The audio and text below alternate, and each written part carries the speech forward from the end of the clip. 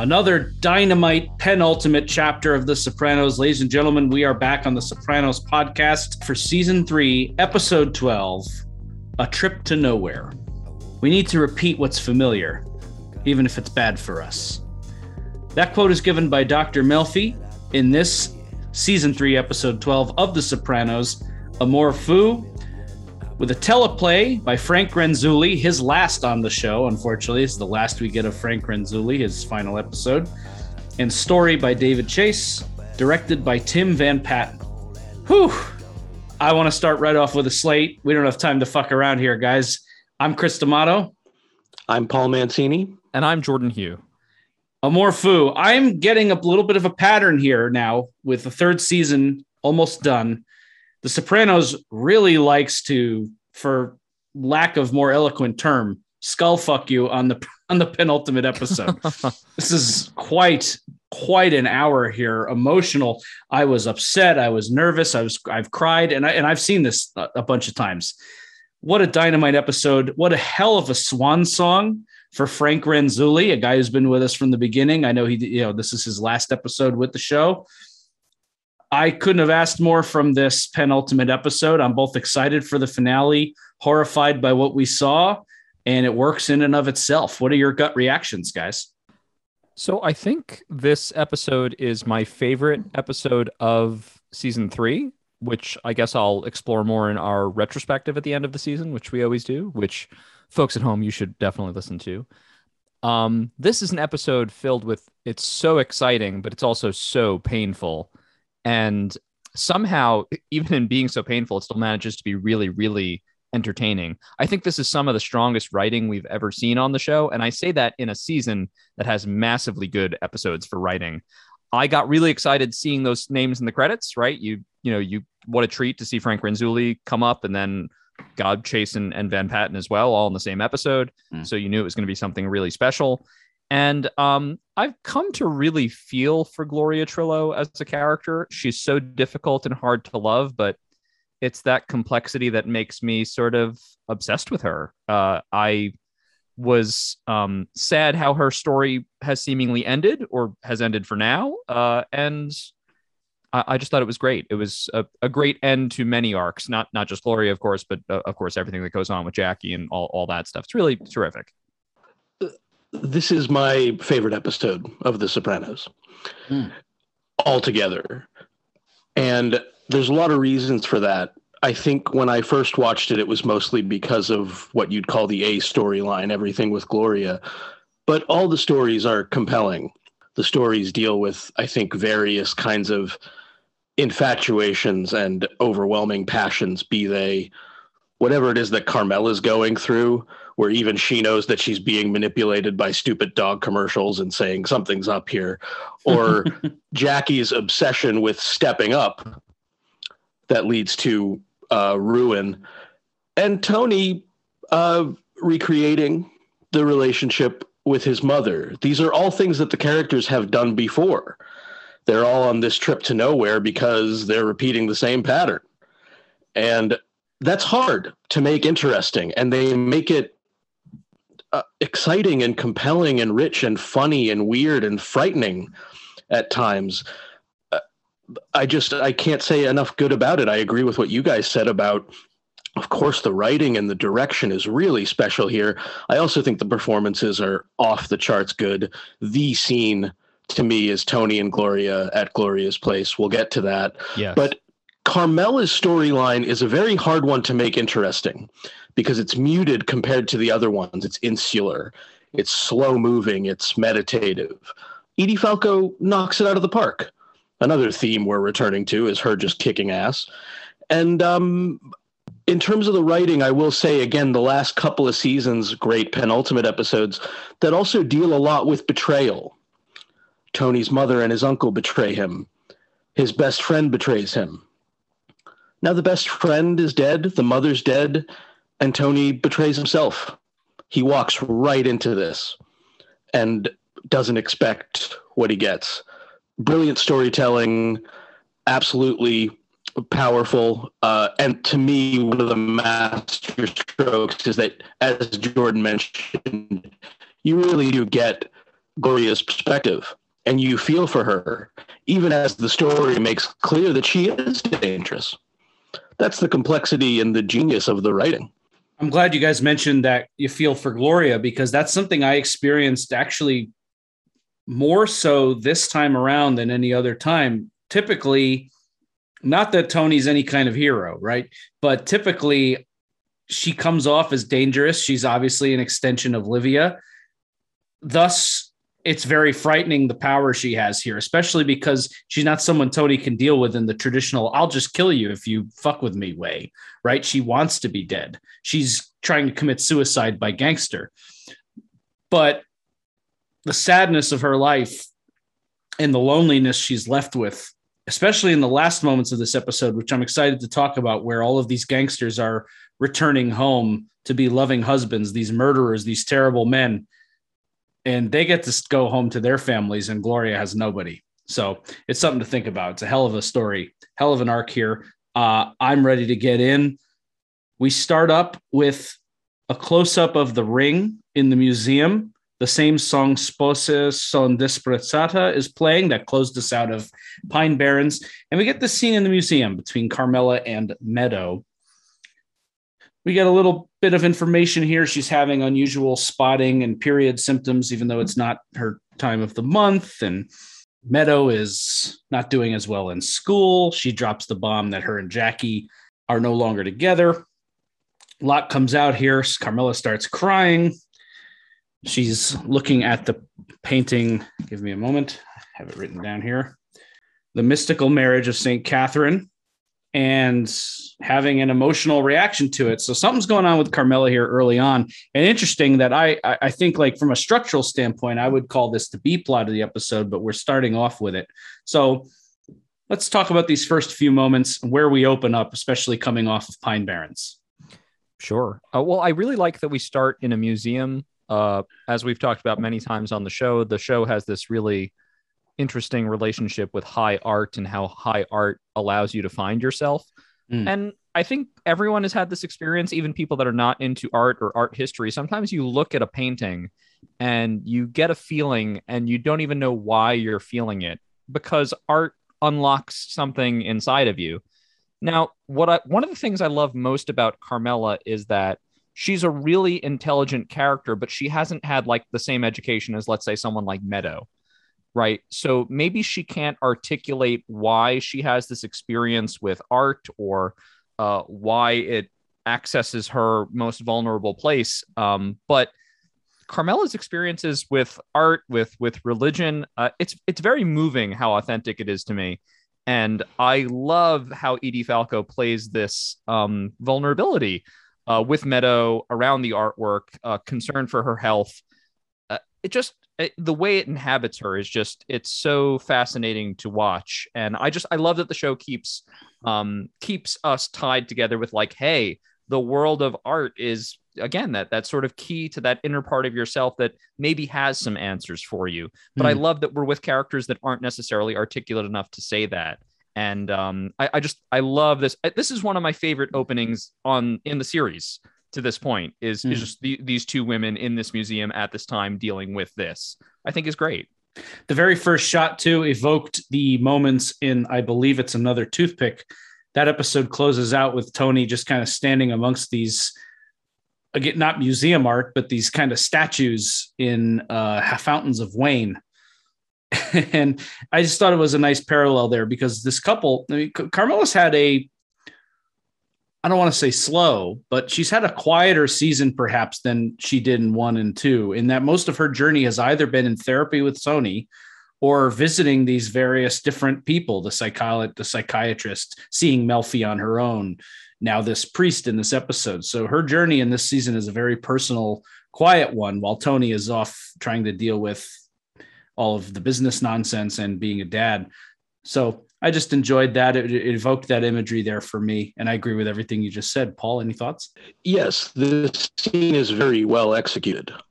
Filmically, it's great. Starting with that close-up with the ring at its most gaudy. That's how big it is and kind of ridiculous. That relates to the last beat with Carmela as well. And then it zooms out. It's so great. I love it pans and holds in the pan of Carmela walking through the museum. It reminded me of like shots from Barry Lyndon with the statues becoming bigger than her. And those statues to me absolutely evoke the small statue in Melfi's office. Yes. And we're getting back to that imagery that Tony is chasing. Again, I don't know if that's deliberate, but it gave it a great feeling. And I agree. I think there's something compelling about Carmela's reaction, even if she can't quite articulate it. She and Meadow have this great dialogue. Meadow, at one point, looking at one of the paintings, dismissively says she's just the wife of a rich merchant. And just the wife of a rich merchant has secrets and pain and life to her, and she's looking to carve out this piece for herself. That's it's the question, and it kind of sends her down this rabbit hole. And I agree. I think it's just it is a great opening. It works well. It's fun. It's playful. But as Jordan said, when Carmela's feeling emotional, I totally buy it at the end. Yeah. I love the cut here. It's a very contrasting shot from a lighting and composition perspective, going from this bright museum to this dark garage where horrible things have happened this season, by the way. And we're going from pursuit of higher knowledge and brushing up against things that you may not be comprehending and getting in touch with your feelings and all of the higher stuff we've just been talking about, to a volatile confrontation of an affair gone wrong in a parking garage. It's like it couldn't be two more opposite locales and things happening here. So right off the bat, we're getting pulled in crazy different directions. Tony's going to see Melfi. Gloria accosts him. Tony's pissed off. Go fuck yourself. You threw a fucking dinner at my head, Gloria. He mentions that she threw his gift in the bay. She is able to. Tony's mad, but this is still at a point possibly fixable. She tells him, I've had a bad couple of weeks. It's a lot of stuff going on with my family. It's not an excuse. Tony says, you can talk to me about your problems. I didn't want to bother you with it. Well, I have had a lot on my plate. There's kind of a non-explicit, okay, maybe we'll give this another shot. And then Tony goes into therapy and has an excellent scene where we get the show title, the episode title right off the bat, Amour Fou, crazy love, all consuming. Tony says she gets freaky. Melfi obviously can't discuss. There's an ethical issue here. And what a fascinating situation she's in, where she knows more than she can tell, but is yet again in a position where Tony is in danger and she has to guide him toward his own revelation. Except unlike Livia, this time she can't just open up the book and spill the beans. So there's a fun tension here. They have this word play. Tony gets frustrated. Deep, complicated, dark eyes like a Spanish princess. She's into what drew you to Gloria? She's independent, strong. Tony drops the funny malaprop, mofo, or whatever the fuck you call it. Call her relationship. And you get this weird puts on like something's wrong. And I should, I know it's just meant to be cute. I know he's saying mofo, meaning amour fou. Mofo is short for motherfucker. Yeah. I'm just saying that can't be. That's at least a little deliberate. Yeah, no, it works on that level. It's awesome. Good pickup. And so she gets it out of him. What do you think she sees in you? Tony has an interesting line here, and I'm quoting, forgive me, with all the faggots and crybabies running around, I'm at least not one of them. And she gets him to admit, you're a tough guy, cold captain of industry type. And is it fair to say that there are some people driven to danger like a moth to a flame? Why would somebody hit you, of all people, with a side of beef? So an interesting sequence here from garage into the office. Anything you want to brush up on here? Yes. In the garage scene, as you mentioned, Chris, I don't think it's an accident that this is the same garage parking area where Melfi was attacked and raped. But here, Tony is accosted by Gloria. And this episode is going to make it murky as to who is the danger between them. And they're both pretty dangerous. I love that. This sequence it's getting freaky already. The fact that Tony is even engaging clearly gives Gloria what she wants. When she gets in front of him, she's already smiling. Yeah. He walks away non-committally, she's still smiling, and the camera stays on her. Yeah. So it's clear that in that format, she's in control of this like burning ring of fire that Tony describes. The scene in therapy is completely fascinating because Tony is clearly embarrassed by this image of him as the tough guy. Yeah. The captain of industry type. He doesn't like it, but Melfi barely even has to nudge him back into it. It's like, oh no, that's who I am. By the end of the episode, that's who he'll have to be to get rid of Gloria. It strikes me, Tony keeps trying to get Melfi to reveal information about Gloria in some way. Of course, Melfi cannot because of doctor-client, doctor-patient, privilege and privacy. But he keeps trying to ask things like, is this person dangerous? Do I need to be worried about this person? If he only really listened to anything Melfi says, she's saying it in every way that she can legally say, yes, she's dangerous. Yes, she specifically sought you out because you were dangerous and she knew that you would be bad for her. Yes, she's probably trying to kill herself through having a relationship with you. But Tony's like so dense, like he just can't look at Melfi and really hear what she is saying. Yeah. In every scene that they've had where they've talked about Gloria, Melfi might as well have just said these things outright, but for some reason he does not allow himself to hear any of it. Well, because what does submitting to that pattern say about him? That's got to be right. That's a place he doesn't want to go. He's still not aware. Not in this scene. He's not. I don't even think he's close. He mocks Melfi in this scene, saying that Melfi's perspective is, does she remind you of anybody? Like, that's a ridiculous notion. The audience has already picked up on it. We're way ahead of him. I think this episode is about sight in that way. Like the first sequence in the museum does set up what people are looking at and how they're taking it in. And there's like these penetrative eyes in one of the paintings. Tony then talks about the Goyim paintings. He's talking about Goya and those penetrative looks and those dark black eyes that he sees as so absorbing will, of course, transform by the end to my mother was just like you, bottomless black hole. Yeah. Moving along here, we get our first glimpse of our C-plot. This has been brewing for a long time, and Jackie bottomed out with Tony a few episodes back. He's bottomed out with Meadow. He's bottomed out at Rutgers. So he's hanging out with this Dino jerk, and they're we're with Ralphie now. We're with Ralphie now. So they're Ralphie's counting their money. They're hoping he can, watch their backs. Ralphie plants the seed. Hey, you want, this gets you a hello. You want me to watch your back? That's going to take a little more initiative on your part. They're so upset. They have a very funny exchange. Tony and Jackie talking about Tony and his stay in school bullshit. He could have reached out to someone at Rutgers. And I like when Ralphie replies, he's supposed to break the dean's legs because you were too lazy to pick up a fucking book. Even Ralphie. It's just very funny. I love Ralphie's whole vibe in this episode. Joe Pants does a great job here too. It's an understated performance in this particular episode because there's so much going on, but he really kills it here, especially in some of the later scenes. And then we cut to Tony and Gloria in bed. They're laying around. They've clearly had some fun. Tony's smoking his cigar. She starts talking about her family. Tony, it's okay if you don't want to talk about it, but she does. And they do this thing that The Sopranos does where Tony doesn't have the mental space to deal with someone else's problems, and they're talking at cross purposes. He starts talking about their Santa, but eventually she wins the day, much like Hesh won the day back when they did this in season 2, I believe, when Tony didn't have Melfi to talk to.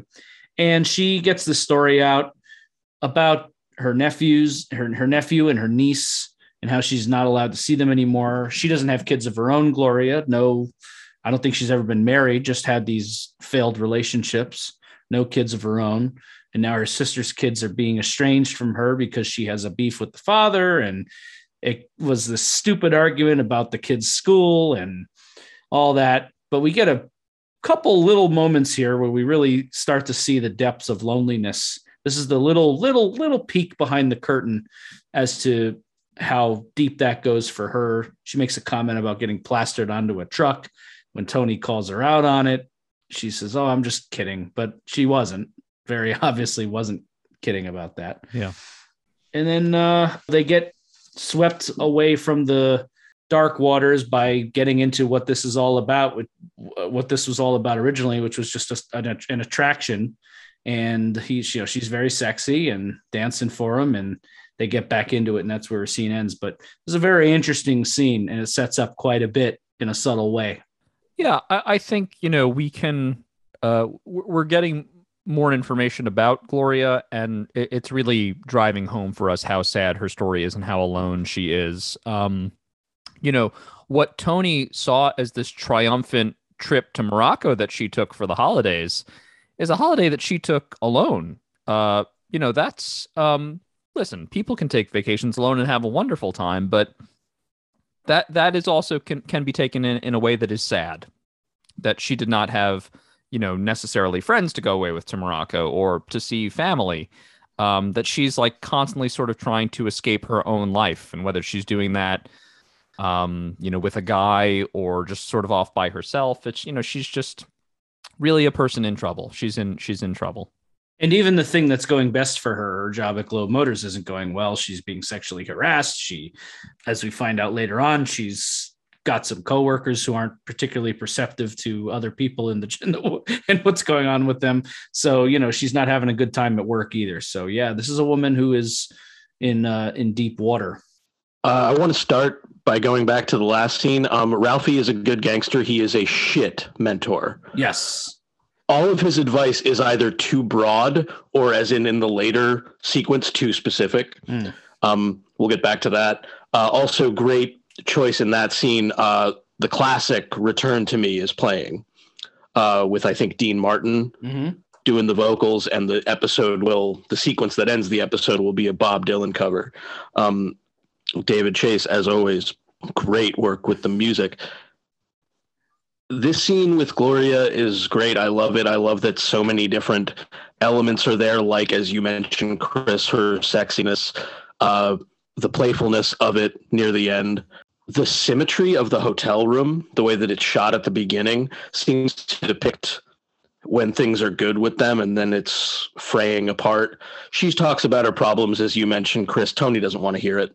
That's not why he's here. Yeah. And this isn't fun anymore. He didn't sign up for this. Yep. It's not what he likes about her, or it's not that image of what he likes about her. And yeah, he does pick up on what I guess you'd call suicidal ideation, which you should take seriously if people are talking about it. So yeah, all this comes together, and then the way it breaks is them enjoying this music together, which will come back later. The vocals in this are done by Stevie Van Zandt, right? Yes. Oh, I didn't know that. I believe so. How cool. Yeah. Next scene, we're going to get further down the rabbit hole with Jackie. This Ufa Pizzeria. If you thought we were going to get out of season 3 without one more trip to the Ufa Pizzeria, you were sadly mistaken. This place has been so disrespected. Is there a more disrespected pizza parlor in the North Jersey area? There is not. This is the most disrespected pizza parlor. This guy who runs a pizza parlor, great actor too. I really enjoy it. This is one of those gigs that, like, actors who are in various stages of their career, you always kind of, what do you do with a role like that? You just got a couple lines, but then they call you back in for something. And I love his whole demeanor. What the fuck? It's only glass. The glass gets broken. But, he has to Jackie has to defend the pizza parlor, pulls the gun on these guys, go find a Taco Bell before I cap your asses. Yeah, real tough guy, Guido bullshit here. And, of course, scurries the gun away. He and Dino arguing over who's going to take the gun when Chris Moltisanti shows up. Still got a little Harry Potter scar on his head from his fight with Valerie in the previous episode.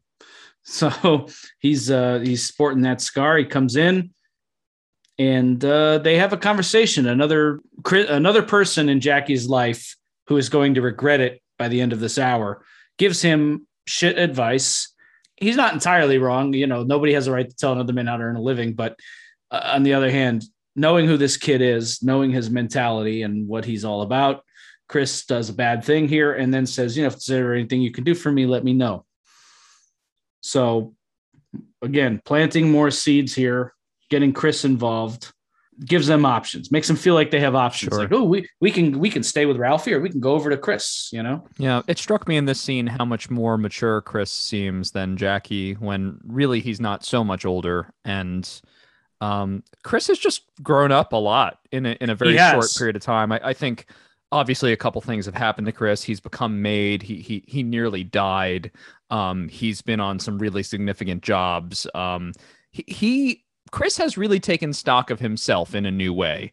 Yes. Certainly, he's rededicated himself to this lifestyle. And really, since that happened, one could say, we could argue it was the end of D-Girl. We could argue it was a couple different moments. These have coalesced into this new version of Chris that is like, he can't really sit with Jackie anymore. And you can't label them both being like, oh, those young guys. It's not like that. Chris is his own thing now. And it has been a transformation because, yes, they're different characters. They have different problems and different dynamics. But are Jackie and Dino really all that different from Chris and Brendan in season 1? Not really. They're kind of in the same spot. But it feels like, even though not much time has passed, those events are probably only 2 or 3 years apart, if that. But like Chris has just like, I don't even see the same Christopher from season 1, Yeah. Yeah. This scene is interesting for a lot of reasons, and that's among them that there's a reflection here. Chris and Jackie and Dino have met a couple times at this pizza parlor. Jackie doing the thing, don't disrespect the pizza parlor, is the same as him like cosplaying Michael Corleone a few episodes ago, and he wasn't good at that either. And obviously, as you said, Chris, some bad advice here, but also the way that Jackie is taking it. Christopher's defiance at first appeals to Jackie. By the end of the episode, they're moving against Chris. Yeah. Without even proper planning. And Dino, who was so worried about getting caught with the gun with Chris as a made guy, I mean, want to know how much Chris has grown. Watch Chris like coldly shoot Dino in the face and walk over to a car at the end of the episode. Transformation is complete. And yeah, this is all setting up. A lot of sad stuff is going to happen here. But yeah, there's funny bits here. I think the Taco Bell line is funny. I do like this guy who runs the place, just naturally like his attitude. What the fuck? It's only glass. But yeah, so what's happening here is a lot of setup, of course, but it's forwarding the story. So speaking of forwarding the story, this next scene takes things into high gear, both literally and metaphorically. This scene is bonkers, bananas, crazy. If you're watching this for the first time and you're not like, your mouth is not slightly agape watching this, you're not experiencing it, start over and pay attention. This is crazy. When you realize where Carmela is, and then you get that quick push-in shot that Tim Van Patten set up there on Gloria when the name Carmela Soprano is spoken, and then, I'll take her home. And then as the conversation, and then as the yikes. And then as the conversation is happening, she's getting faster. She sees the ring because Carmela has to grip the door in fear because she's going like 90 miles an hour down these icy New Jersey roadways. And the conversation they're having, just, you can see, like, I don't like to pigeonhole characters because she's more complex, but you really see the crazy here. This is like, oh boy, this is a very bad situation. Thoughts on this? Look, I on a humorous level, I did enjoy the dialogue there where Carmela was not prompted further about information about Meadow, but she had to name drop Columbia. My daughter's in college, New York City. Columbia, actually, like there are several pauses. She had to get out Columbia. School of Broadcasting. But man, oh man, what are your thoughts on this? And she sees the house and just craziness. She fucking screeches onto that cul-de-sac at going like 60 miles an hour. Yeah, it's great. I mean, listen, it's a high tension scene. It's done well. The dialogue is fun and scary. It's exciting television. I was thrilled by this. I guess we could be a little reductive and say like, oh, of course we had to have this scene where Gloria oversteps, but it's very purposeful. She's overstepping on purpose, and the way she'll try to explain this away later is as curiosity, which of course Tony will not take well. This is so far over the line that as a viewer, you're so right, Chris. Your jaw should be on the floor.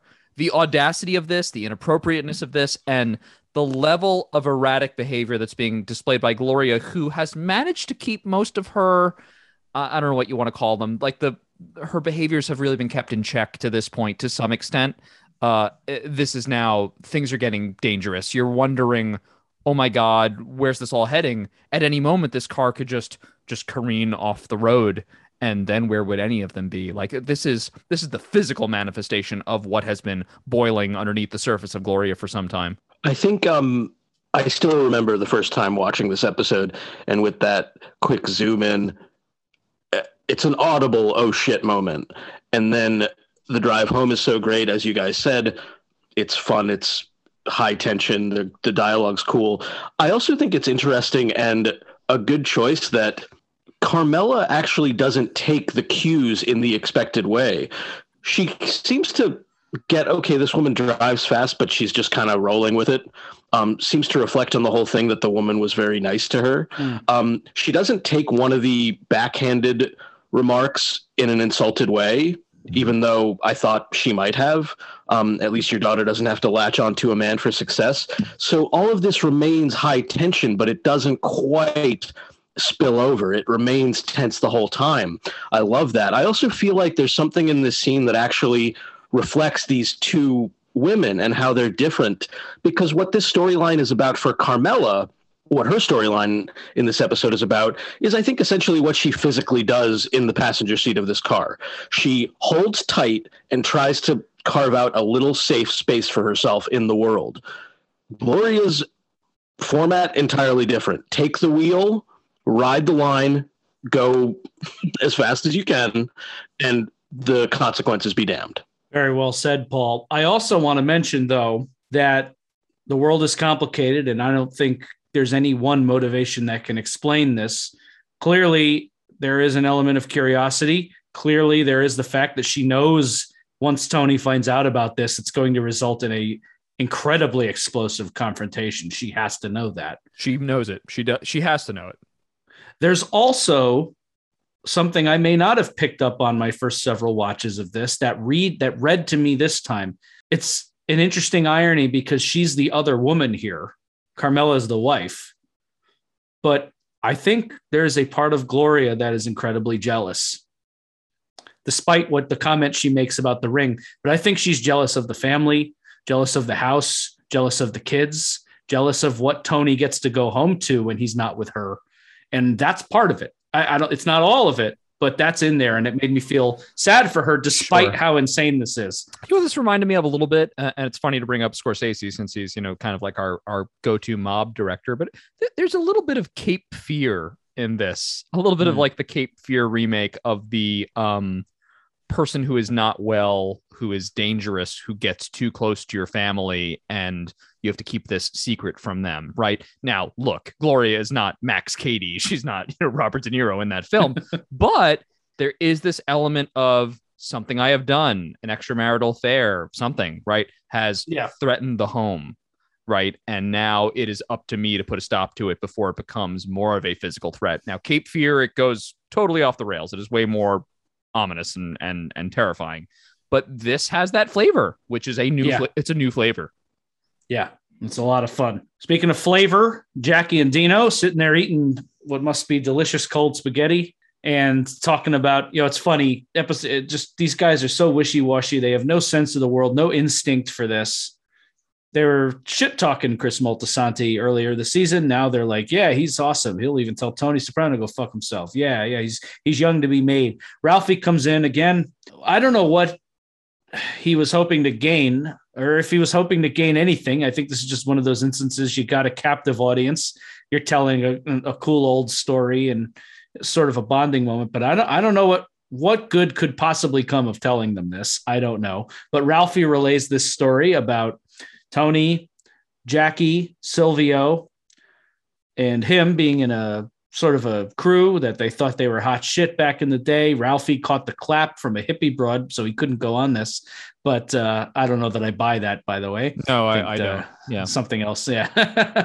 But he relays this story about a stick up at an old mustache's card game, guy named Feach Lamanna. And they stuck up his card game, made their names. They paid back the right people. A sit down happened. And while it was a scary, ballsy thing to do, it kind of made Tony and that group of people, they had to be respected.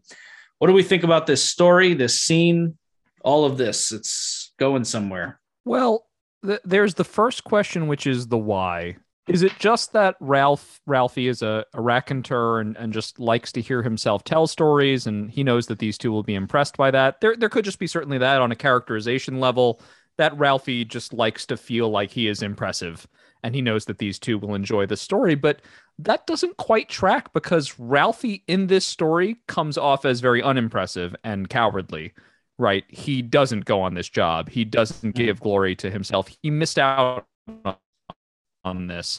And I agree with you, Chris. The having the drippy penis or whatever because he had the clap from this hippie broad, something strikes like a false note there. And I think Joe Pantoliano leans into that on purpose. And we're starting to get a bigger characterization of the character that we can talk about maybe later, or maybe in a later episode would be more appropriate. But that fact particularly doesn't feel correct. Maybe he was just too afraid to go. Because this sounds pretty fucking ballsy, and maybe he just didn't have the balls. The nugget of information, or maybe the moral that I guess he wants them to get from the story, is that just sometimes you have to go out there and like kind of grab the world by the balls. But it's, to Paul's point earlier, it's too vague. It's too non-specific. These two are not smart enough to get the good message out of that. As Paul said, they're going to take this too literally and literally try to redo this story again. Literally a card game. Literally like the same exact setup. Of course, in their version of this story, nothing will go right. Things will only go wrong. Yeah. Well said. I don't think I would add much. I think that Chase in the DVD commentary, I think pretty pointedly said that the hippie broad thing is a lie. Ralphie was either too scared to go or he wasn't invited to go. That's another, which would fit because the other gangsters still don't really like him. And these kids don't really like him. They've relied on him. They like some of the stories, but what they like about them is that they reflect some of the other old timers. And of course, Jackie Jr.'s nostalgia for his dad. And I imagine the stories that Jackie Sr. didn't want to tell his kid. I don't think he wanted him anywhere near this, but that's how Jackie thinks of his dad. Tough guy, wants to think of him as having balls and stepping up. And Ralphie, I think, comes through in another way, nagging and kind of domesticated. Jackie is very offended at the quote wash your dishes bullshit. So then it turns into this resentment, and as Jordan mentioned, as this churns in their head, particularly Jackie's head, it gets even worse because now they're going to take down Ralphie's game. There's going to be made guys there. They do drugs before they go in. It's just it's a disaster. Top to bottom. Yeah. And speaking of patterns that recur throughout the show with these impetuous young characters, if I were a Sopranos elder, the last thing I would do at this point is ask a hungry, impetuous young mobster to do any kind of food cleanup related chore. Matt Bevilacqua has to get shrimp and shit and clean up cheese at Silvio's feet. Ralphie's last line to these guys is, make sure you rinse the plates before you put them so the dishwasher doesn't clog. That's enough of an indignity. We need to install some kind of mob internship program that is more regulated than this family has, because between Chris and Brendan Falone and Matt and Sean, and now these two fucking idiots, Jackie and Dino, like, the young men need help in this family. They just keep fucking up. They keep dying. They keep getting killed by their own guys. It's bad. Yeah. Yeah. The boys are not all right. They are not. They are not. No. I feel for Carmella very much in this episode, and it's a hell of a journey she goes on. But I mean, I laughed a lot during this next scene when she's crying at the pet food commercial. It's funny, and she even catches like, God, what's wrong with me? And her catching herself is even funnier. It's great. Yeah. Pedigree, That's great. That's just great shit and great acting. She kills it. We get the shot outside the house. Tony and Gloria have had another what seems to be lovely night and conflict. Clearly, Tony doesn't know what just went on between Gloria and his wife, because otherwise they would not be smiling at the top of this scene. But they come out post-coitus. Tony's probably heading home, or maybe they're going out for a drink. Who the hell knows? But they head out, and her tires are slashed, and they get into this fast, quick acceleration. That's another theme that is playing with Gloria, is these things, once you put your foot on the gas, you're going 0 to 60 in under 7 seconds, as she later says to a different character. Yep. But this accelerant just goes so fast to the point where Tony's now has this slightly kind of look of familiarity when he sees the slashed tires. What's funny is I don't Irina hasn't been involved in the show in a while. I don't think Irina did this, but Tony just had the thought and she detected it. Gloria picked up on it, and they're screaming at each other to the point where she brings out the worst in him. And he mentions that she wouldn't do it. I slapped the piss out of her last time. And then that's a great beat shift in the scene. Oh, really? Did you really hit her?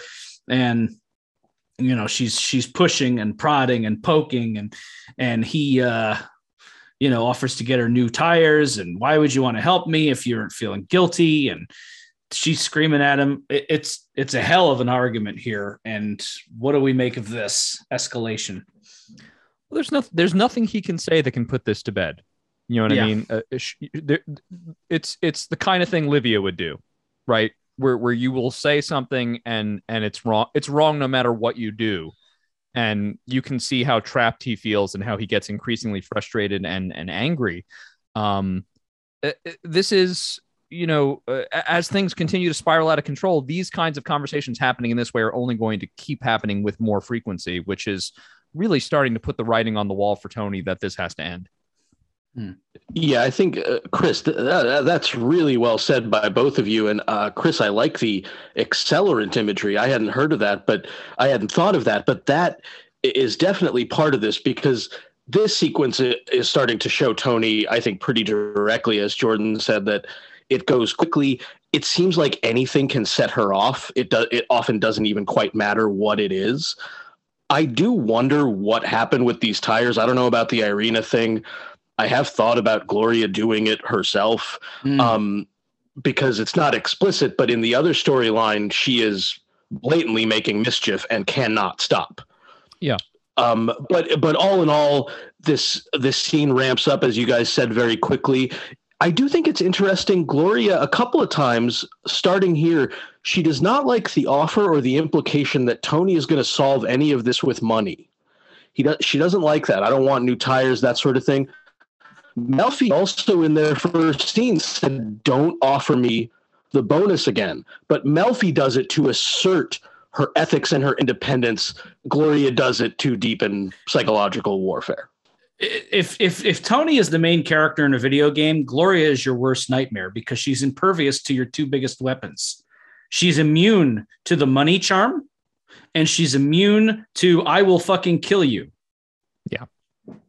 That's why she's such a compelling character for Tony. Yeah. Mm-hmm. I agree.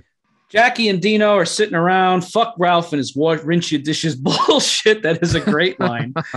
I think he's some kind of secret fag, he says, to add credence to something Lily posited. This is a Lily theory. I have not read up on this a lot, and I do not remember if this is ever resolved, but I guess there are some clues that I did not pick up on.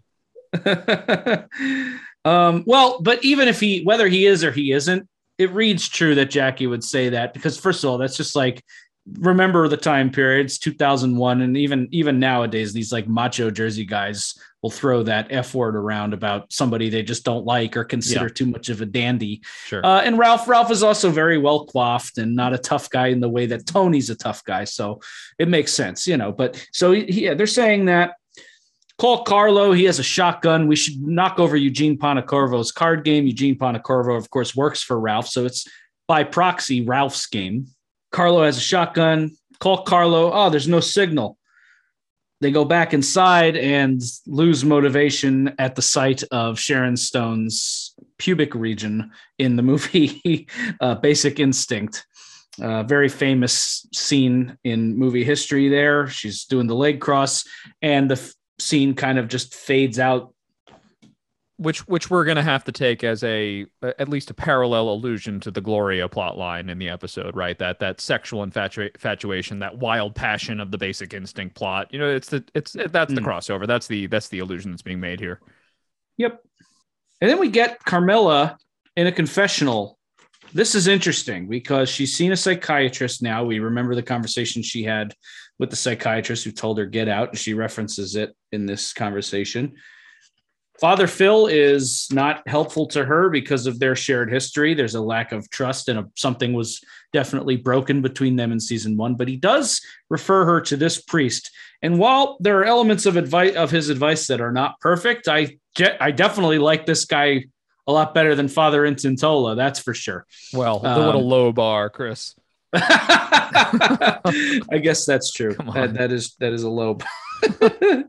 One of the all-time Sopranos villains. He really is such a fucking shit. He really is. Love it. He basically had like one scene this season and we still hate him. That's great. Fuck that guy. But Carmela's worried about ovarian cancer. This guy is getting a psychology degree, and she's expressing why she thinks she's sick. She's spotting it's, she has irregularities there. She had relatives die of ovarian cancer. And he says, why don't we set the sacrament aside and take this into my office? And she is very blunt with him. She's past the point where, she could barely get what's amazing is she could barely get these words out when she was giving it to the psychiatrist, but she has said it before. And it's almost, I imagine, like killing somebody, admitting it and saying it probably gets easier the more you do it. So she tells him, my life is financed by crime. A psychiatrist said to leave him. And this is why it's imperfect, because he does dip a little bit into the Catholic default here, which is divorce is out of the question unless he's abusive, which I liked. At least he brought that possibility up. And then gives her this interesting advice. God understands we all live in the middle of tensions, and he loves you more than you know. And it's a complicated world. This is refreshing dialogue from a priest character, in my opinion. He tells her maybe it's the right advice, maybe it's the wrong advice, but whether it's right or wrong, it's very practical advice for the time being anyway. Whether it's something that can actually be done remains to be seen, but he tells her to learn to live on what the good part earns, good part of Tony being, and to draw a line, a boundary within herself, and learn to forego those things that lie without it. What do we think? And Carmela seems, for the first time this season, like she's gotten some advice she can sink her teeth into.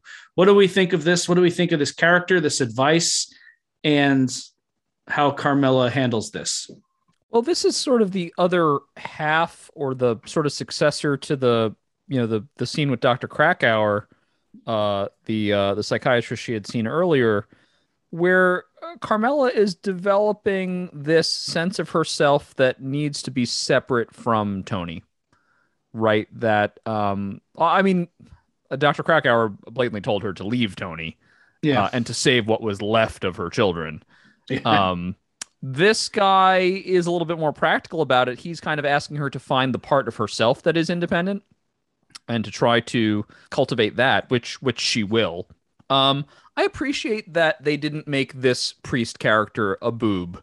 It happens a lot in TV. It's happened on The Sopranos, where we take these religious characters and we tend to be very reductive with them. But I liked this guy right away.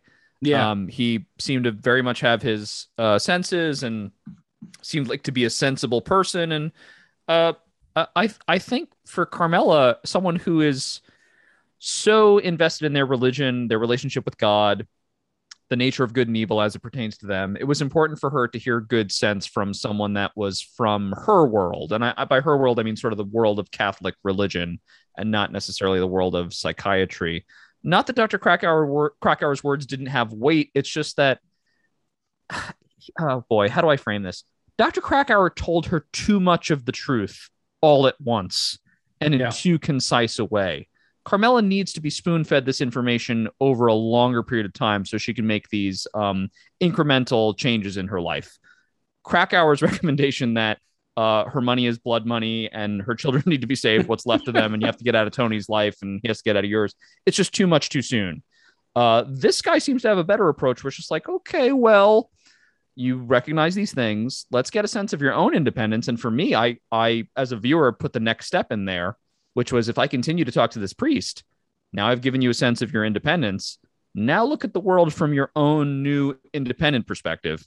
And now tell me what you think. So this guy is starting to lead her on a very good path. And if I may dip into religion for a moment, he is leading her on a more righteous path toward God. I love that. So this priest is very interesting to me. He's more formal than Father Intintola, but I like him personally so much more. Yeah. I actually like the formality of it. I think that while this guy says a lot of things that I actually do commune with in a way, God understanding that we all live in the middle of tensions. How's that for an image? That's profound to me. But he also mentions at one point it's a complex world. And Tony and Melfi were talking earlier about how Gloria is complicated. And complicated world, complex people, I think are terms that sometimes mask what we don't want to see and what we don't want to wrestle with, which is that Carmela is provided for by a criminal life and Gloria is fucking crazy. So I do think that this will actually allow Carmela to come back to center in a way. And there is one important caveat between she and this priest and the advice he gives her. He gives her this advice that's spiritual about an inner boundary. By the end, Carmela's not dealing with an inner boundary. She's looking at something tactile, land, real estate, getting that money. Carmela is nothing if not pragmatic. So I do think that there's something to this storyline, but I don't think it's a righteous path. I think it will bring Carmela back to where she doesn't have to face the things she doesn't want to. Okay. I mean, that's more than a fair reading as well. I say we'll see. I think we'll have more insight on that at some point, but I love the conversation. He tells her, lastly, go see an OBGYN. Again, considering the history of the Catholic Church on issues of women's reproductive issues, I mean, even that at 30 years ago from a priest would have been radical advice. So, we like this guy. But anyway, next scene at the Soprano house, mad cow disease. Remember mad cow disease? Simpler times, boys, simpler times. I wish mad cow disease was the only thing we had to worry about. Oh man, but I do remember that. Yeah. Carm tells Tony about Jackie and Meadow. Tony feigns surprise, but he does a nice job masking that he knew things couldn't have been good there. I don't think he knew that they were broken up necessarily, but obviously he knew that things were not in as good a place as Carmela may have thought they were. And she gives a funny line. She would have been better off with that black kid. He's in India for the UN, and certainly not what Tony wants to hear. Yeah. This breakfast gets interrupted with a phone call from Gloria trying to sell Carmela the new E23 series. And she says, the words I wrote down from this phone call were, run it by your husband. This wasn't, yes, she's a saleswoman, but she wants him. This is her following up on what just happened with the tires. Yeah, let him know. Let him know that see what he says about buying a new Mercedes. He's going to know who that call came from. And it happens. What she gets her wish. As soon as they hang up, Tony pushes a little bit. I love that shot of Carmelo just reading the paper and Tony's mouth just stops chewing and he puts it all together. And you see that fucking look on his face like she didn't. She did not call and bring my wife home. Like you see him wrestling with what he's actually dealing with here. And he just, I love that slow turn to get up, trying not to look like he's in a rush, but he fucking screeches right into Globe Motors, drags her by the arm as her poor coworker is just trying to switch his off day so he can take his son. This fucking guy sucks. We've had this a couple different times on the show now, at least a half a dozen times, where this is the best of them. But that expression on Tony's face where all the muscles just kind of relax and then become hard set, and then he gets up with that kind of terrible purpose. This is one of Tony's I am become death moments, right? Where I'm not, it's not any kind of a joke. Tony has this other thing that lives inside him, this other function. It's this other arm of his personality where he's a machine of destruction. He's just a wrecking ball, right? Sometimes this involves him just physically overpowering an opponent, right? Febby or whoever this was, it could be anyone, but it's just like Tony has a kill switch of just like something flips and he becomes this other person. And this was the coolest, most beautifully acted version of that, where you just like, you see it, the dawning, the realization, then you see his whole body change. And you're like, I assumed in the moment, I was like, so he's going to kill her right now. Cause there's this, that once that switch has been flipped, that's the only thing that can happen. Yeah. Yeah. It's a wonderfully acted moment. I was amazed. Me not remembering, by the way, I was amazed he didn't kill her right then and there. I assumed, I was like, I think he's getting up from the table to kill her. Yeah. Yeah, absolutely, man. And he's pretty bold here. Doesn't kill her, but he does like grab her by the arm, drags her to a semi-private area, and then hoists her up off her feet by the neck, basically up against that wall, holding her by the neck and the chin.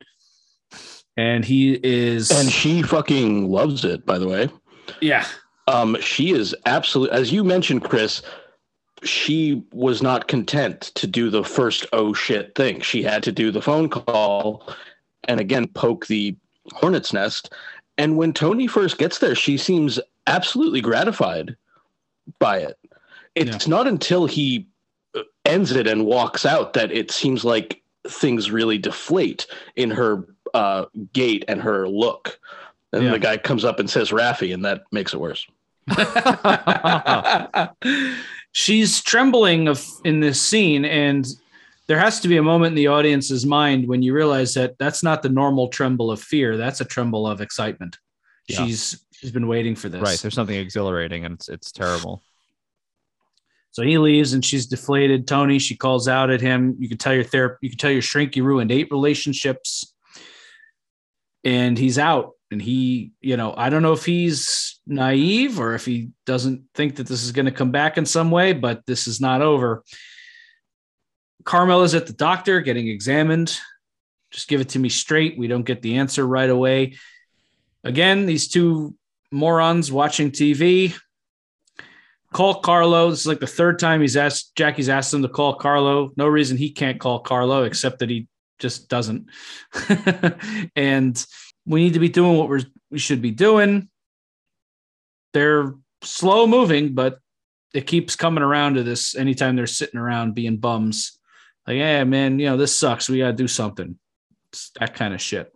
Dino will unfortunately spend the rest of his short life with his head up his ass. Yep. And cut to Vesuvio. I love Rosalie April as a character. I love Sharon Angela. This is a cool scene we're going to talk about. But Rosalie always has a fucking issue with Artie's food. Do you notice that? Yes. she doesn't like the appetizers he brings out. This is the Gallimard salad. He's not using the right olive oil, right? That was this one. Yeah. Yeah. She always has some fucking issue with Artie's food. I think it's a funny little character trait because generally we're led to believe his restaurant's very good and Artie's an awesome chef. Yeah. But she always has a fucking issue at Vesuvio, but it's where everybody goes. So it's just a thing. It's a thing of hers. Yeah. Yep. But Carmella reveals it was that she's got a clean bill of health. It's not ovarian cancer. She had a thyroid problem. She was surprised. The issue of pregnancy was on the table. Not anymore. Thank God. That's just my opinion. Thank God on that. That's the last thing any of this family needed. The subject of Hillary Clinton comes up as a role model. This is an interesting parallel for these women, actually, considering, and they talk about that. I got to give Sharon Angela credit, this delivery of what she put up with the blowjobs, the way she fucking delivers that. The way she fucking delivers that is so good. Makes me laugh every time.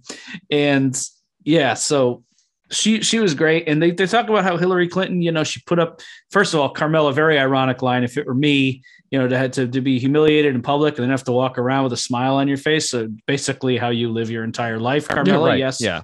Yeah. I would crawl in a hole and I would never come out. Not true. And so, but they kind of make the point that she put up with the bullshit. She took her licks in that whole situation. And listen, I'm not getting political on this podcast. Whether you like Hillary Clinton or not, you can't deny that she spun that shitty situation into her own career. Yeah. So that's kind of the point here, right? Yeah. Yeah.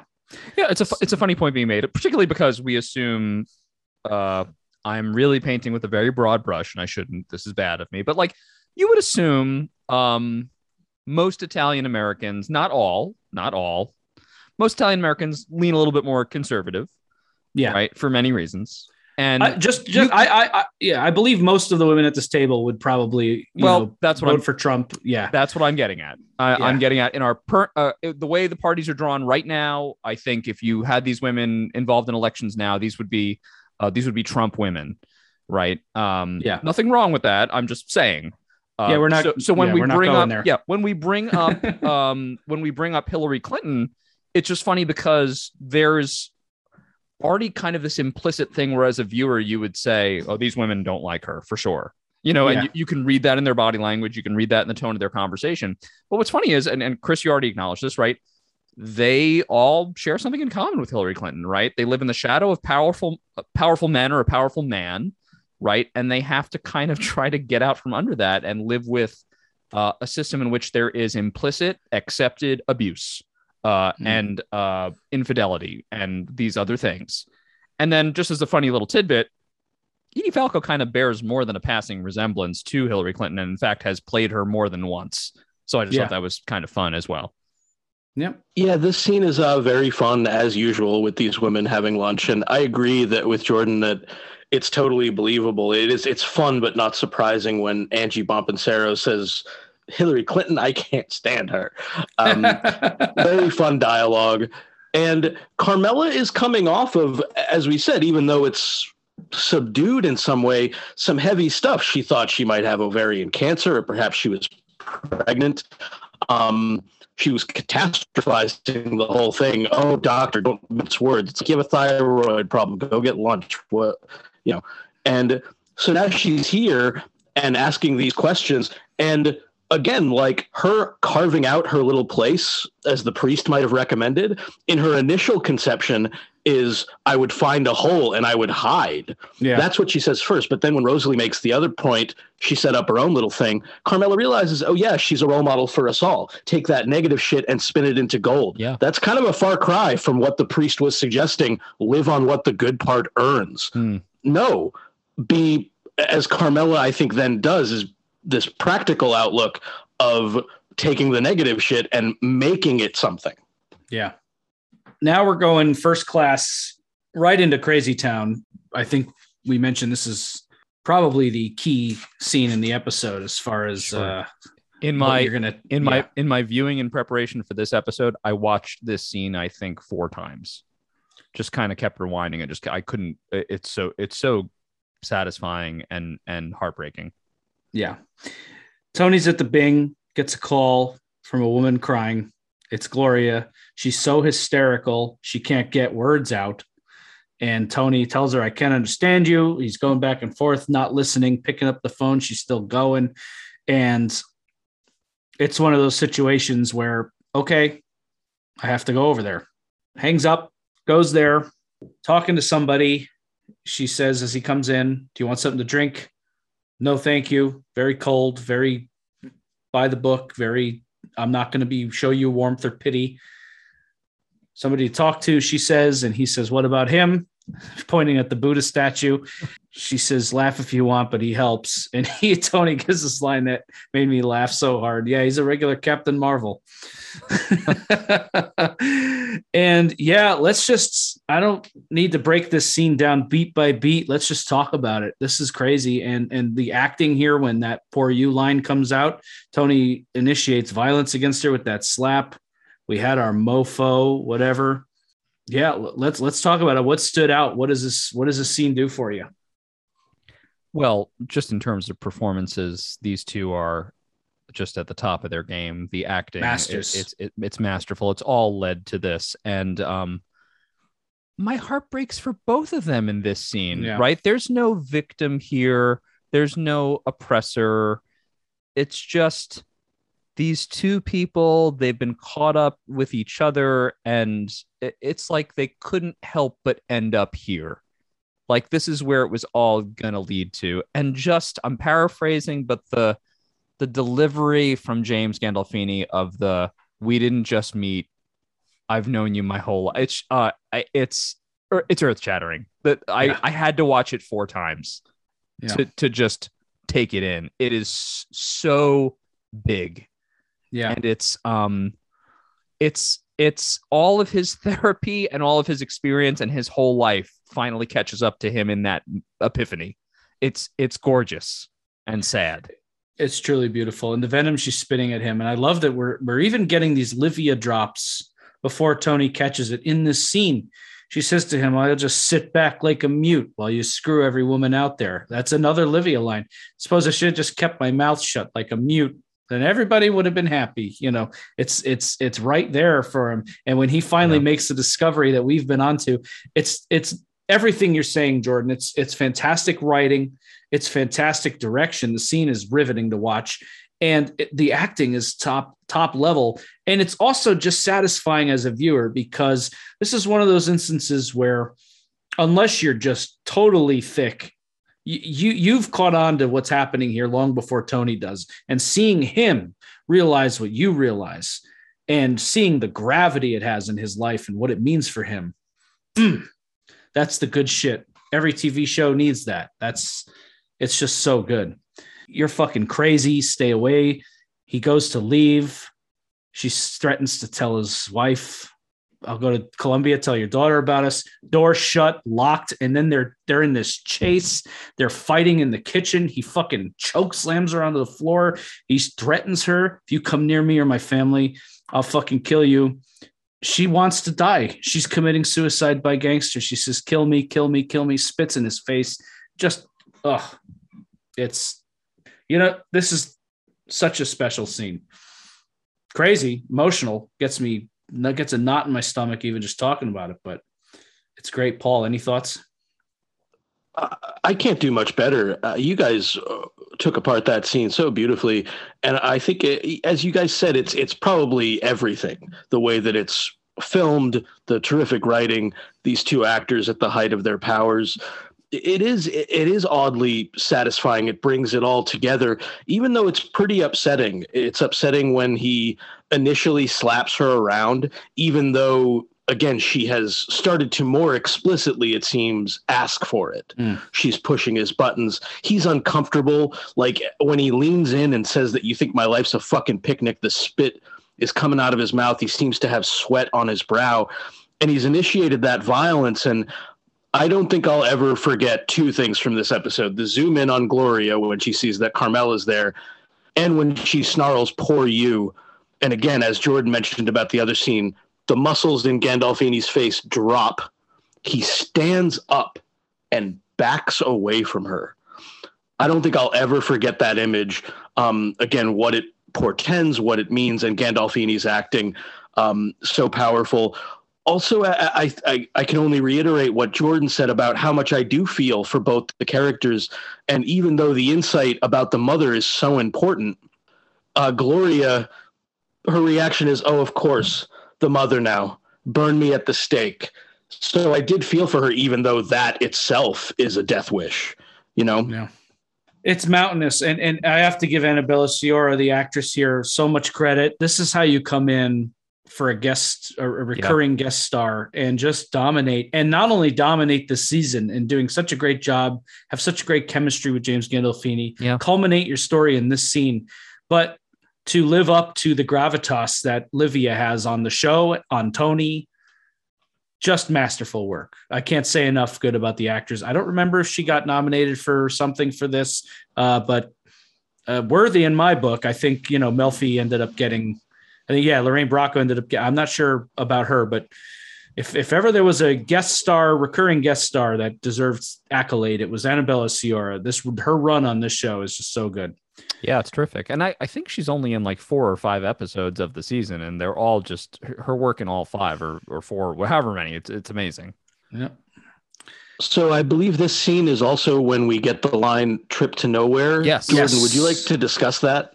Well, so we chose this as our title for today's episode, Trip to Nowhere. It pertains to more than just this one plot, but it is this idea that when you are with these characters, and we'll use Gloria as our fulcrum for this discussion, she enters into these relationships, specifically her relationship with Tony, but all these relationships, just knowing that they will come to naught.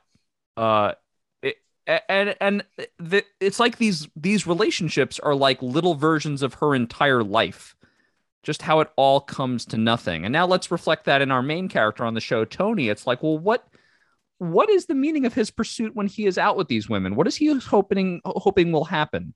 When he dates these women they become dependent on him, either emotionally, financially, whatever. But these relationships always end in ruin. And I have to believe that has always been the case, that 100% of his relationships that are not Carmela have failed. And why is that? And it leads to some of the most interesting studies of these characters. Is like, well, what are they hoping to get out of these relationships? This trip to nowhere also applies to Jackie Jr. in this episode, right?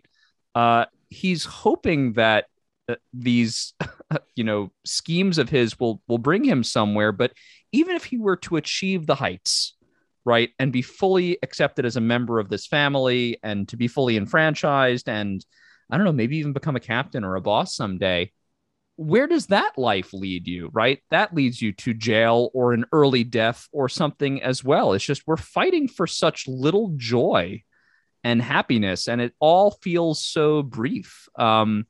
It is very dark. It's something nihilistic to ruminate about. But honestly, getting back to Gloria, who actually says the line, that's the great realization she's already had. In many ways, she's ahead of Tony. She's ahead of Jackie in a very depressing way. She's kind of realized that it all has no meaning. And ultimately, that is Livia's credo, right? That is bringing us back to her. Well said. Dark stuff. But it is there. And it's a great title for the episode, Jordan. Thank you. And I really dug that.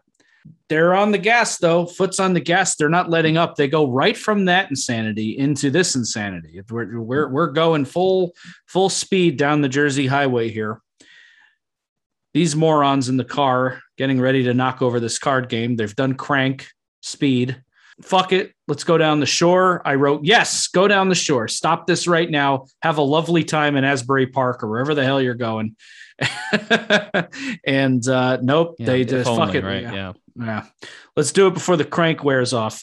And look, I know that ultimately this isn't what causes it to go wrong, but I don't know. The second Furio is sitting at this table, it's like, oh, this is not going to go well, is it? And they stroll in. Chris is there. I'm not even sure they were expecting Chris to be there. That looked like it had some surprise. There was a moment where Jackie kind of looks over and mouths like shit silently to someone else in his party there. And they're robbing. They're taking it. You guys know whose game this is. And Chris is telling Sunshine to stop rambling and just give him his watch. And they're taking everything. There's a moment when Jackie starts yelling and Chris has a moment of recognition. Oh my God, is that Jackie? What the fuck? He knows. Yeah. Yep. And that's bad news for everybody. Although, if the plan went the way he wanted it to, he did want to eventually be found out, but not in this way and not this soon. And things go south. I don't know if it's the drugs or what, but well, first of all, there's that warning shot, which scares off the driver, pulls out. So they have no getaway. And then things escalate when they just unload a bunch of clips into Sunshine, who, God, I love Sunshine, the dealer. I'm going to miss him. But he just would not shut the fuck up. Yeah. I hate that he dies and the way he dies, but like, dude, what the fuck? Yep. Yeah, he's just going on with these epithets and these quotes. And this is an episode about Livia's ghost. So somebody getting shot for talking too much isn't, out of place. But yeah, and then it all goes to shit. Big shootout. Furio takes one in the upper thigh. It's knocked down. You have to be concerned about that when you see that. I've watched the show through with a couple first timers, and that always gets an audible gasp. No one wants to see Furio taken down. Chris, Deadeye Chris. I'm telling you, man, this guy is a sharpshooter. Fucking leans back. Boom. Bet Carlo wishes Dino didn't make that call because he got a bullet right between the fucking eyes. Yeah. And they rush out there. Jackie pulls a classic move from the Grand Theft Auto video games and just rips a woman out of the car and drives down the street. Doesn't pick up Dino. And Dino Zarelli right there. We didn't know you were going to be here, Chris, all that. He gives the excuse. Chris just coldly, without a fucking moment's hesitation, guns him right down in the middle of the street. Shot, steps over the corpse, shoot. They get Furio. You hear Furio screaming in the car, and they all just get the fuck out of there. There's a lot to unpack here, yeah. Yeah. I think one of the first things that occurred to me was just that this is the first time we've seen Sunshine since the executive game in The Happy Wanderer. And I thought he was such a fun character. He seems to be some kind of associate of, I guess, the April crew, if we're tracking that, since he was that's who employs him. I liked him. I actually would have liked to have seen more from him, but also like, dude, shut the fuck up. Like I don't care who's robbing you. Just like, this is not the time. He's doing some great quoting. This is some of our best literature. The final thing I think he gets to quote is a few lines of Rudyard Kipling's If, which is a poem about being a young man trying to grow up into maturity and not knowing what it is to be an adult just yet. And these guys never will. They won't even get that chance, right? So Sunshine's lesson is valuable. It's just, boy, does it come at a wrong time. It took me a couple of times rewinding and going back. It is actually Jackie that kills Sunshine.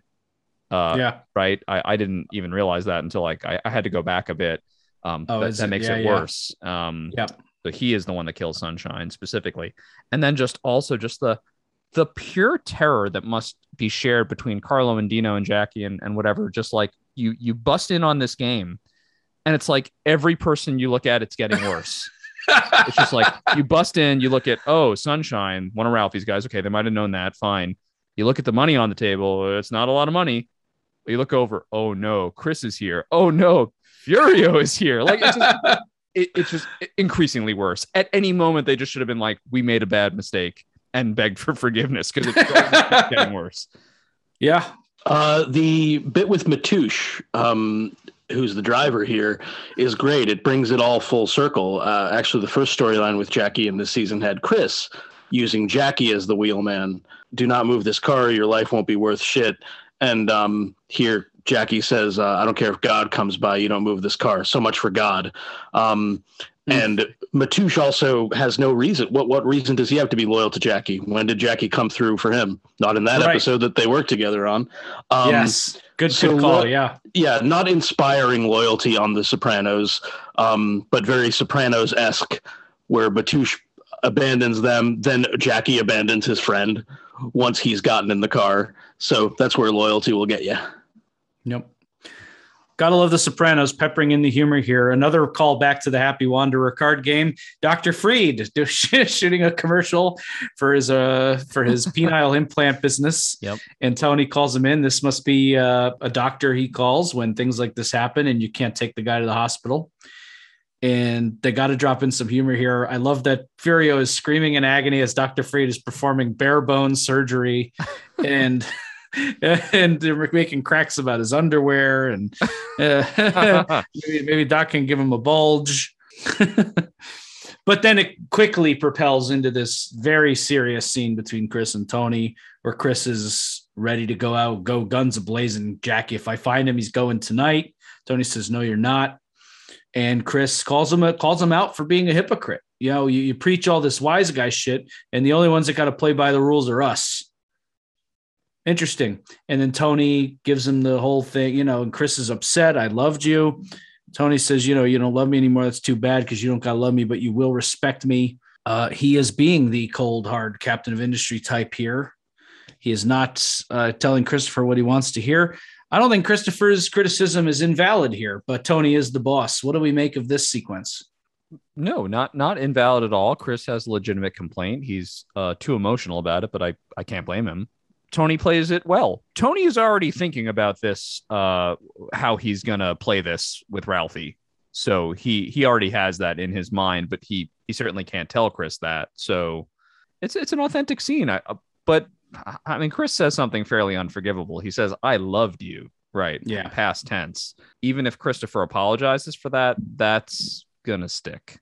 You know, that's a little bit too much. That's one of those things that's very hard to take back. Hard to take it back.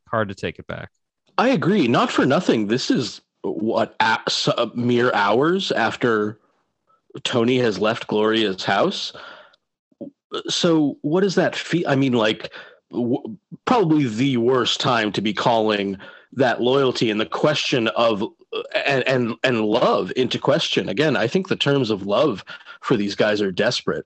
And Chris, I think you're quite right that he quickly reverted to cold captain of industry type. But yeah, Chris says to Tony at this point, you're not going to let this go. You can't do that. I don't think if it were another show, any other TV show, there would have been something here about, I don't know, Tony's soft spot for Jackie or the loyalty to his dad. I don't think Tony has any intention of letting this go. I think he needs to create plausible deniability. If he didn't, then it would threaten his relationship with his daughter. If she ever found out, that he was anywhere near this. Well said. I like that analysis a lot. Tony gives a masterclass in management in the next scene here. This scene is just scene after scene. They're fucking killing this. Frank Renzulli and David Chase. This is a writing masterclass here. Tony and Ralphie talking about what to do about Jackie. And Tony laying it out in such a way that he is illustrating the things that are going to, Ralphie wants to give Jackie a pass, but Tony is saying, yeah, you can give him a pass. It's your decision. He's putting the power in Ralphie's hands while also dropping every reason that is going to make Ralphie eventually decide to go the other way. So he is telling him here, I'm sure you're going to do the right thing. I'll make sure everyone else understands. And when he says something like, who gives a shit what people say behind your back? They don't have the balls to say to your face. That's on the surface. That's like, fuck them. You can handle it. But underneath that is they're going to be talking shit and they're going to, you haven't earned, you'll have lost respect. And you did such a great job with him. You tried your best, Ralph. By the way, here's the 38 I pulled off of him that you definitely gave him. Did you try your best? It's like he is saying all the right things, but guiding it a direction with the subtext. Tony using subtext on Ralphie and the passive aggressive pleasure he gets out of it, given their history and how Ralphie came into his captainship. Tony telling him, you're a captain. This is why I made you a captain. Genius work by Tony Soprano and by these actors, but this is genius Tony Soprano work. What did you guys think? Yeah, I agree with your assessment, Chris. I think Tony plays it really smart. It's just that we do know that Ralphie is dangerous and he's not stupid. So he also does know what Tony is doing. Yeah. So that's complicated as well. So it's good. It's really good strategy. I don't think Tony could have played this situation any better. But he keeps casting Ralphie in this role as, well, I have to be careful. Tony is kind of crafting Ralphie as his own villain. Do you know what I mean? Like, Jackie Jr. has earned a death. He should die. maybe Tony should put in that order. He's being really politically clever and making it all go through Ralphie, but also Ralphie is aware of that. And Tony's putting himself in a situation where I think he can come to resent Ralphie even further for now also killing Jackie, because there's part of Tony that also wants to give Jackie a pass. It's tough. It's more complicated than it seems. Tony still plays it well. I don't think he could have done better, but it's fraught. Yeah. Yep. I agree. It will also lead to the fraught quality of much of the resolution of the storyline, which we'll cover in the next episode. I think there's a couple things here. One, again, we're talking about Tony trying to please his mother or win her love in these various relationships. Here he is expertly manipulative like Livia. This scene is, you're saying I should tax Hesh, except it's even more enigmatic and perhaps even more clever in the way that it's rendered. There's a brief bit just before Patsy brings Ralph in where Tony and Silvio are sitting there. They don't say anything. And then when Patsy, who's the messenger in this episode, announces Ralphie, Silvio stands up and he says, "What did we say?" I think the scene we didn't see was Tony and Silvio talking about how Ralphie's going to come in and how Tony should play it. Yeah.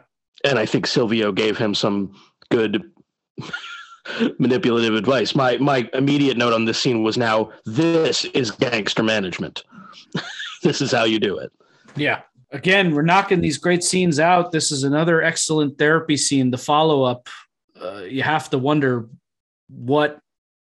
I would, if this entire therapy session, the parts we saw and didn't see, what were on tape, I would watch it. But we get into this therapy scene, Tony talking about Gloria, Melfi exclaiming she loved you, and Tony coming to the conclusion that she's just Irina with a college degree. And we get this idea of replication. Tony says, "I do not want to fuck my mother." And she says, "Not fuck, try to please her, win her love." And then she drops our pull quote for today, which is, "We need to repeat what's familiar, even if it's bad for us." And she poses the question, "Why do you put your marriage in such danger?" Then we get this cool exchange between them where Tony says, "Maybe I'm looking for a way out." And she says, "You'll never leave your wife."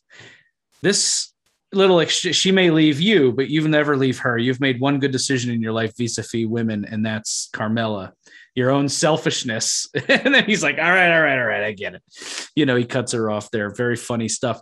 But I want to talk about that line and obviously the whole scene, but that line actually drew a little bit of criticism from some folks involved in the world of psychotherapy as something a therapist wouldn't say to their patient, that you wouldn't leave your wife, but she might leave you, but you won't leave her. It's a little bit, but this is not a normal. Yes, this is not a normal therapy situation. Number one, yes, and number two, what matters is if it rings hollow that that is something Melfi would say to Tony. Yes, whether or not that's something a therapist would say to a client. I took that as that was Jennifer and Tony.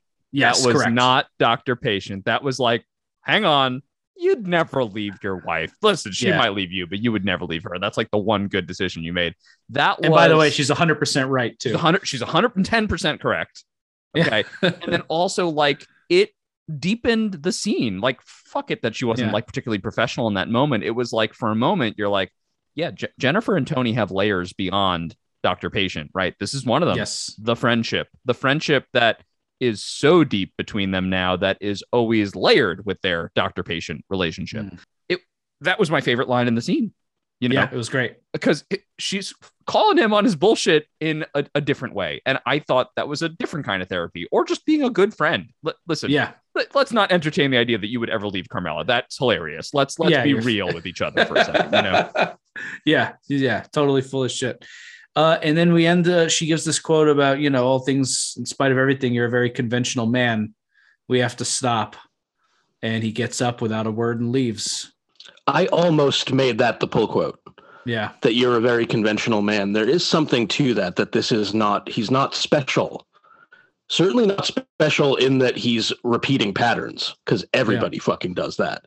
And repeating the pattern of your relationship with your mother also does not make him special. I also agree. I think that there's something about how when she calls him out on it, it's important because she is trying to help him. And I think it's a dodge when he says, I'm looking for a way out. Yeah. So when she calls him on it, I do think that's important. In terms of whether or not it's realistic, I mean, who cares?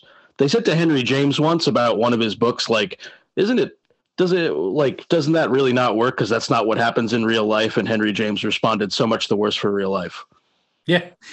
This isn't real life. It's a TV show. Yes. In drama, it doesn't matter what a therapist would say to a patient. It matters what Dr. Jennifer Melfi would say to Tony. That's what matters. And if it rings true on that level, that's all that matters. Yep. Doesn't matter. So yeah, I agree. Great scene. I also hate arguments that start anything like, oh, well, a therapist would never say, oh, okay, well, that one did. So fuck you. What do you want? Yeah. She said it. She's a person. Yeah. What the fuck do you want? Yeah. Correct. This next scene cements Patsy Parisi as one of my favorite characters in the show. So good. This is a great scene. He's taking a ride. And by the way, not just a great scene, but speaking again to Tony, despite everything, he's a good son. And I think we have to just say he's a good boss. He's good at being a mob boss. This is the perfect play. He gets it. Now that he's made the connection, he knows what needs to be done. He knows that Gloria is looking for a quote night at the fucking opera, right? And he is not going to give it to Gloria. He's going to send weird, normal, old Patsy Parisi to come look in a car. And his delivery of those lines when he takes that gun out and just tells her that, they're going to be scraping your nipples off these fine leather seats. And here's the point to remember. My face is the last one you'll see, not Tony's. It won't be cinematic. Yeah. And he just gets up and leaves. That was almost my episode title. Was it won't be cinematic. Man, I can't believe how many good all-timer scenes are in this one episode. Seriously, this has been like 9 scenes in a row that are top Sopranos scenes ever. Yes, our favorite scenes or moments list could in our retrospective could all be from this episode. It could be just this one episode. It could just be it's more crazy. Chris, you framed it so well. Patsy's the perfect person to send. He is like the least operatic, the least cinematic, the least like if you send Furio, that's he's beautiful and tormented and tough and whatever. Even Paulie is like, wow, what a movie gangster that is. Yeah. Patsy looks like a shoe cobbler, right? He's a fucking normal guy, not very attractive, kind of goofy dad, goofy uncle, right? Yeah. And that's the last face you'll see. And then he'll just shoot you and that'll be it. How fucking romantic. You want that? Yeah, exactly. Perfect. And wow, he does a great job, that actor as Patsy. Just plays Dan it Grimaldi, But also, at props, scary. Yes. I had never really thought of Patsy as scary. Famously, I can only ever think of him peeing into a pool while aiming a fucking gun at the Sopranos back window. But just in that moment, you're just like, this guy's killed a lot of people. And they probably all had the same thought, like, oh, it's just Patsy. And then they're dead. Yeah. That's fucked up. It is. Patsy usually has historically been played for laughs. He's a pretty funny character. And here it switches, much like Silvio in that one scene in University a few episodes ago. Also in this episode itself, Patsy is like the messenger. He's like bringing in messages. And one of them is that Gloria is on the phone and I think she's crying. And he seems a little bit sad about it. Like he empathizes with this woman, like, oh, Tony, you should talk to her. And so then to see him operationally so good at this is startling. And he, as you guys said, Dan Grimaldi does a great job with it. Yep. Also a fun irony. I don't know if this is deliberate or if it's just something a connection I made, but we start season 3 with Patsy being upset about the death of his twin brother in season 2, who was also shot unceremoniously in a car. And now we get Patsy at the end of season 3. He's cemented in Tony's thing. He's put his grief behind him as Tony requested him to do. And the most gangster badass thing he's doing right now is threatening to kill someone unceremoniously in a car. Thought that was a fun little connection there. And when Tony confronted Gloria at the dealership, we saw her tremble as if exhilarated, like there was almost like a sexual exhilaration or something like that. Now she is trembling in fear, unmistakable human fear. It's a really well acted, interesting contrast. And that ostensibly is the last quote unquote scene of the episode. The rest is kind of the epilogue ending sequence here. Return to Me, the Bob Dylan cover comes on. Ralphie comes home. You see a look on his face before he's a sociopath. I mean, the look on his face before he goes to Ro isn't that he's sad that Ro's going to be heartbroken. It's that he knows he's going to have to listen to crying and complaining for a while, and he doesn't want to. But he steels himself, goes into the room. Rosalie is distraught. She knows this kid Dino hung around with Jackie, and Jackie's missing. He's going down to Florida, whatever. He sits down, got some bad news. And she freaks out. Thinks it's coming. Ralphie says he's got a very serious drug problem. He's setting it up for so that it could go either way, right? He's giving her enough of an excuse that we don't think he's dead. He's alive, so that if he decides to spare Jackie, he can come back and they can just treat it as if he had a drug issue. Also, well, he might owe some drug dealers some money, so that if he turns up dead, the seed has already been planted, right? So he's done his homework here. And I just felt you have to feel so sad for Ro here. And the shot on her wedding ring as she's gripping onto Ralphie, just evoking the memory of Jackie. She's still holding on to Jackie, and she may very well lose her son now too. So just the loneliness and the loss that could be on the horizon for Rosalie is heartbreaking. And that she's in the arms of a guy that we know doesn't give a shit about anyone but himself or women or anything. Yeah. So very tough. And another reminder that just everything about Ralph is an act, Yeah. Then we get the scene of Tony at home. Carmela, she's not wearing her ring. She has an excuse when Tony asks about it. Tony tells her she looks nice. This is one of those domestically tranquil scenes in the midst of insanity that this show is famous for. She's making dinner. He's kind of doing that sweet husband thing where he's following her around the kitchen a little bit. Patsy is out getting groceries on the phone with his wife, telling her how to heat up the stuffed shells and that he'll be right home. And his black Cadillac crests over a hill in northern Jersey, and the episode cuts out. What do we make of these final moments? I have an interpretation of this and some thoughts on this, but yeah. So I was actually looking forward to having our conversation today because I'm having a hard time interpreting that last shot. I don't understand. What is your reading on this, guys? I don't know. Why is the ending just Patsy talking about making dinner and driving off into the sunset? I don't understand. My thought is it checks off two boxes, one specific to this episode and one more thematically to the whole show. The larger scheme is that this show, again, we were getting the last movement of this episode was basically gangsters going home, and Ralphie goes home to Ro, and we see what's going on there. Tony goes home to Carmela, and we see what's going on there. It's twofold. One, it's blending that thing that this guy just did an extremely insane thing, just threatened to shoot a woman and have her nipples scraped off the leather seats, and is now just going home to cook shells and have a casual dinner with his wife like he was just at a bank or something. Okay, like he worked a normal job. So it's like blending that, but it's also, the way I took it is it also made me sad again for Gloria, because even this murderer, this sociopath, is having a normal home life with a wife that is making him dinner and loves him and gets to go home to her after a hard day's work. And Gloria's probably still fucking trembling in a car, wondering if she's going to kill herself that night. So it kind of juxtaposes that. It's another thing that the guy who threatened to kill her even has a life to go home to, and she doesn't. That's just how I took it. Paul, any thoughts on that, or did I pretty much hit it?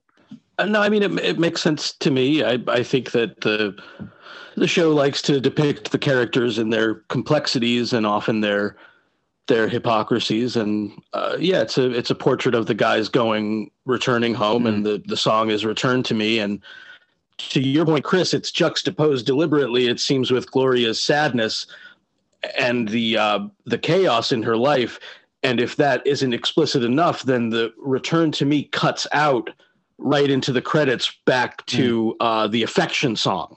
That's sort of more Gloria's anthem, why can't I get some affection? Why is it so hard? Yep. Well said.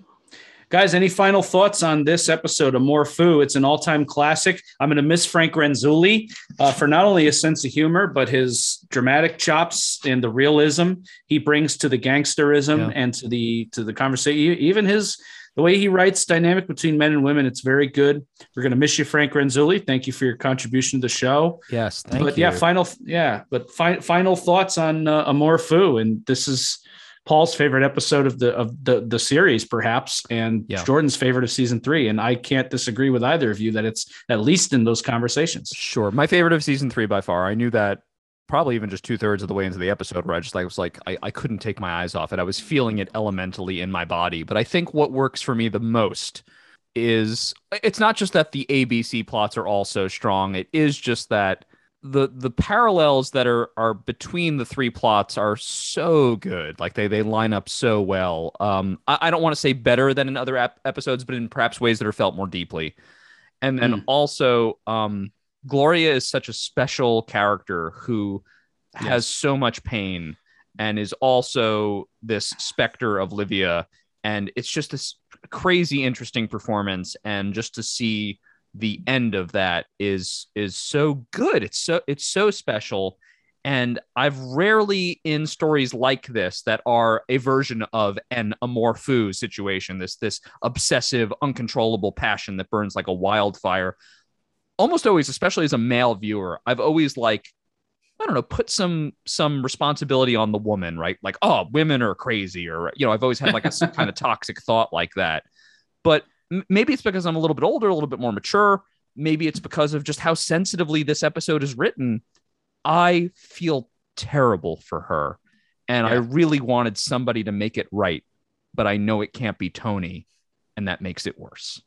I feel similarly about it, and I think one of the things that certainly distinguishes this episode for me is that this one, and we've talked about this a couple of times, I think maybe Jordan mentioned something similar when we talked about Another Toothpick in our episode Rule of 3, that Tony actually reckoning with doing something, say, wrong in that episode actually makes us feel more for him.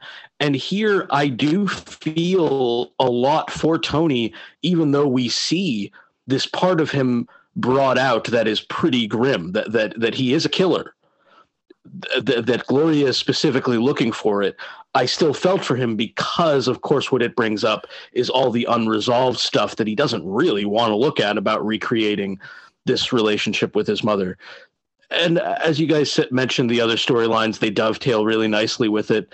It's a powerful episode. It's funny at times, and it's rough. It's not always easy to watch. So, overall, the impact is stunning. And this being right up there with my favorite episodes, or perhaps my favorite, is also another way of saying that the contributions made here are so tremendous by the talent involved, like Renzulli, like Van Patten, and I'd say particularly Gandolfini and Annabella Sciorra. This is a career-making performance for Sciorra, I think. Agreed. And I loved it every bit as much as you guys did. It's a classic. It's a 10 out of 10. It's a home run. It's a knockout of the park. And it's satisfying in and of itself and still leaves you wanting that finale. What's going to happen? What's next? But, these seasons almost kind of climax in 12 and play out the end in 13. And I think that's a pattern that we've seen and can't argue with it here. Amor Fu is so explosive and fun and fast. I mean, this episode flew by.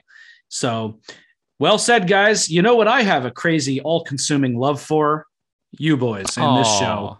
So I'm looking forward to covering the season 3 finale with you. Technically, when we do our season 3 retrospective, if we're going by season numbers, we're halfway through the series. So we're moving through. I couldn't be prouder. Everyone out there, we want to do a listener's email segment on our retrospective this year, if possible. We've gotten some really cool emails, so feel free to email us at thesopranospodcast@gmail.com. Find us on social media. You can ask us questions, give us comments, opinions, thoughts on the show, thoughts on our show, whatever you want, at The Sopranos Podcast on Facebook and Instagram, and at Sopranos Podcast, on Twitter. And that's it for today in Amor Fu. We're going to come back in 2 weeks with the finale. I'm Chris D'Amato. I'm Paul Mancini. And I'm Jordan Hugh. And we will see you next time for the Army of One. Got myself a gun.